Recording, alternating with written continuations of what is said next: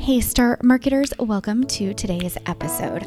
I get asked pretty frequently two questions. The first is always, what is the best way to market my business for free? And the other is usually, how do I know if my marketing is working? And that is a really great question. So here's my philosophy on marketing. Every marketing strategy you execute should be aligned to your business goal.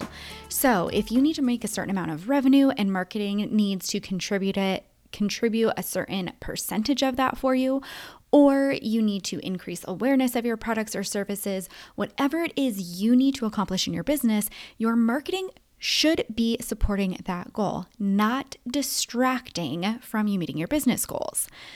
So, the first step to knowing if your marketing is successful is understanding what business goal it needs to support.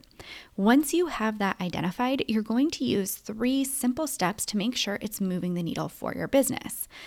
The first, for each strategy you want to deploy, you want to create a sub-goal that ties that marketing strategy back to your business goal. For example, if your business goal is to increase revenue by a certain percentage, you're going to need to decide how to increase that revenue. That might mean that you need current customers to be repeat customers 2 times more often throughout the year. So you decide to use email or text message marketing to help make that happen. Now, you know that your emails or text messages need to move your customers from purchasing twice a year to 4 times a year for you, as an example. That's something you can measure, and that metric helps you know if your marketing is being successful. You're going to do this, create a goal and understand the metrics for each marketing strategy you want to use. So that might also include social media. It could include going to events, paid advertising, you name it. But at the end of the day, you want to understand how each effort ties back to your business goal and contributes to moving those customers to purchase 2 times more throughout the year for you. The second thing you want to do is to track each strategy. Not just the return, but make sure that you understand the operational costs that go into each marketing strategy. If it takes you 4 hours to create all of your social media posts for the month, you should factor that into the costs so that you're properly accounting for when you look for the ROI and try to understand if social media is a helpful or useful marketing strategy for you. Often I see people say, well, I'm not getting the return I think I should.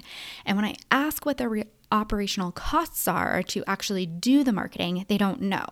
Your time, the cost of products, operating expenses, all of these things factor into understanding if your marketing is successful.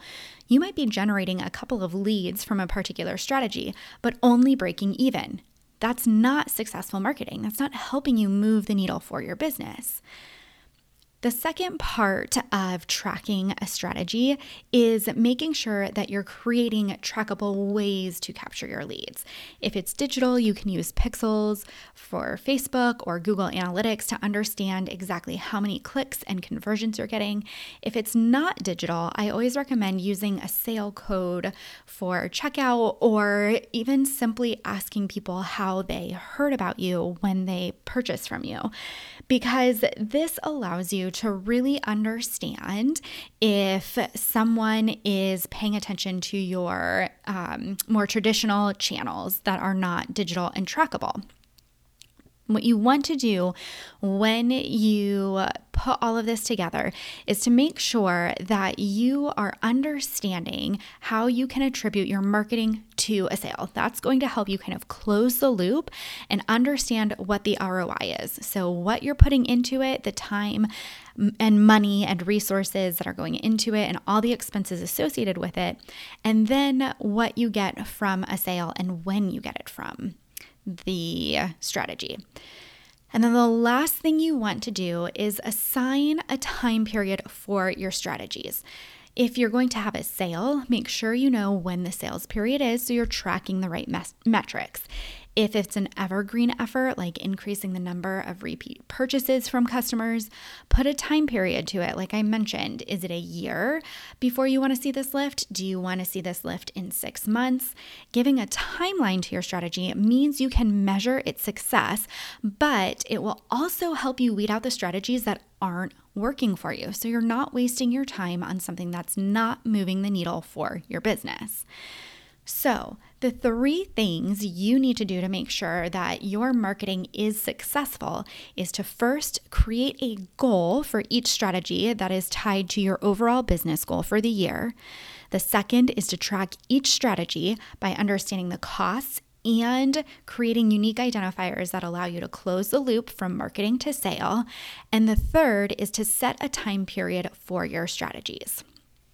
So this is what you want to do today. If you have not created a goal for your marketing strategies, that is the first step, right? Understanding what you need to get and what each individual marketing strategy should be contributing to your business.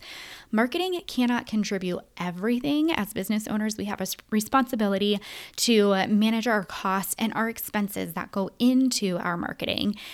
However, marketing itself and marketing strategies can contribute a portion of your business success. So understanding what that needs to be is really critical to making sure that you set yourself and your marketing strategies up for success. So if you have not thought about what an individual marketing strategy should be contributing to your overall business goal, that's where you need to start. So go ahead, get out there, start marketing, and I'll see you next time.